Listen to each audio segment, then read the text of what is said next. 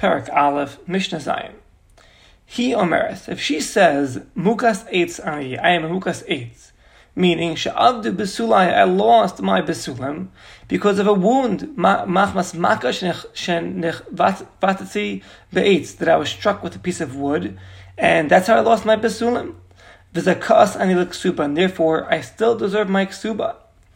V'hu omer, and he says, Loki, that's not so. Shema devarecha enim nechuna, maybe you're just lying. Ela jusas ishat, rather you are jusas ish. What does that mean? Bu'ulas ishat, you lived with another man. Shidav alas leish chodem sha'ari sotecha, that you lived with another man before we got engaged. And therefore, what I have is a mekach, a false purchase, and you don't deserve your ksuba, because this man thought he was marrying a basula. So, Rabbi Gamliel, Rabbi Eliezer, Omer, Rabbi Gamliel and Rabbi Eliezer, they are the opinion that Ne'emenet, she is believed. Ha'isha Ne'emenet Aleinu, the woman is believed, B'ta'anasa, with her claim, she mukas eighth, that she was just, hit by a piece of wood, Nebuch, and she lost her besulim. V'zakas l'ksuba, and therefore she merits her ksuba of mea dinner, of 100 dinner, right? And that's according to Rabban Gamliel and Rabbi Eliezer. Whereas a mayor would even hold 200 dinner, right? Because the mayor says she's still quote-unquote a basula. She may have lost her basulim because of this wound, but she's still technically a basula. Whereas Rabban Gamliel and Rabbi Eliezer, they hold that at the end of the day, maybe she didn't live with anybody, but she doesn't have her physical basulim, so she'll get 100 dinner. But regardless, what you see over here is that she gets her ksuba. So that's the opinion of Rabbi Eliezer and Rabban Gamliel. Whereas Rabbi Yeshua says, Lo mipia anu chayin. We do not live by her mouth, meaning in anu something other. We don't rely on our words. We give her the assumption that she did live with somebody else, just like the claim of the husband. Until she can prove otherwise, that she did not live with anybody else. That she's just taka a mukas eight. She was hit by a piece of wood, and therefore she lost her besulam. And the reason for this machlokas is the same like in the previous Mishnah. Rabbi Gamliel holds that since her taina is a bari, is a certain a claim, and the husband's claim is a shem, is a maybe, so certainty overrides a maybe, and therefore she overrides his claim. And we don't go after that, look at the money, where's the money? The money's in the husband's hand. So maybe leave it at the husband? No. Because we say, Hemer isha achas, because leave the woman in her status. And the chazak of the Benos Yisrael, of the ladies of Klal Yisrael, is that they're not mafkiras atzman. They don't just make themselves, ownerless. They take care of themselves. They're not just living with people left and right. And therefore we give her the status as if she's a basula. And Rabbi Yeshua claims that says, Rabbi Yeshua's opinion, he says that no. Rabbi Yeshua's other opinion that Hemed Mammon B'chazkas Balav, leave the money where it is. Where is the money? In the chazak and the status of the husband. And if you want to take the money away from the husband, the burden of proof is on the one that's trying to take the money away from the husband, which is the woman. So the woman can't prove that she's a mukas eitz, then she has no proof, and she would lose her kesuba according to Rabbi Yeshua. All right, easy Mishnah. Mishnah Ches. Re'ua midaberes.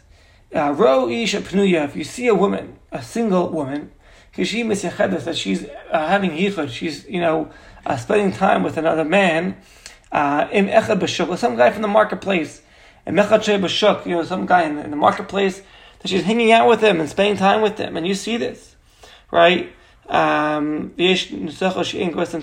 Okay, yeah. So you see this woman hanging out with some guy from the market. Amrullah, they say to this woman, Mativu shalzeh. What's this guy? Who's this guy that you're hanging out with? They're hanging out with him. Shemun is sin or mamzer. Maybe he's in a sin.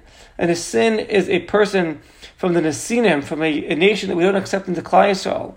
Or maybe he's a mamzer, right? He's a person that was born from a forbidden relationship.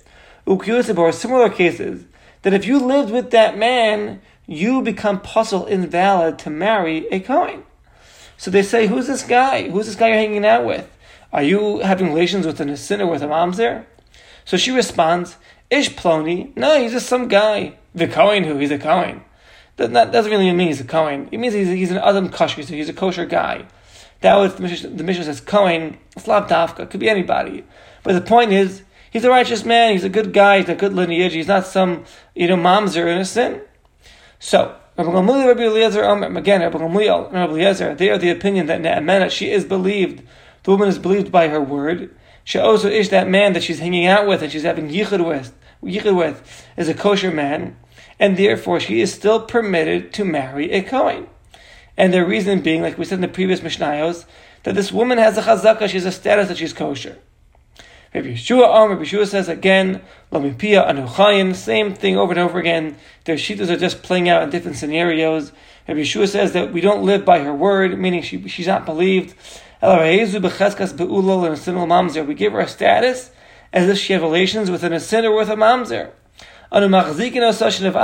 We look at it as if she lived with a person who's invalid, like the asin or the mamzer. And therefore, if she wants to marry a Kohen now, she's puzzled, she's invalid to marry a Kohen. Until she can prove otherwise. That the man should have also ploned that she lived with a man of Adam kosher when he was a kosher guy. And therefore she could still go ahead and marry a Kohen if she wanted to. And again, the reason Rabbi Yeshua is since she had a yichud with this man, hora chazkas kashrusa, her chazkas kashrus, her status that she's kosher, became weak. What's she doing hanging out with some guy from the market? And therefore she has to prove otherwise. Otherwise we assume she lived with an sin or a mamzer, and if she wanted to marry a Kohen, she would be forbidden because she becomes a psula, she becomes invalid. And the halacha is going to follow in this Mishnah like Rabbi Gamliel and Rabbi Eliezer, that we do trust her, and we'll hold it over here for Mishnah Ches.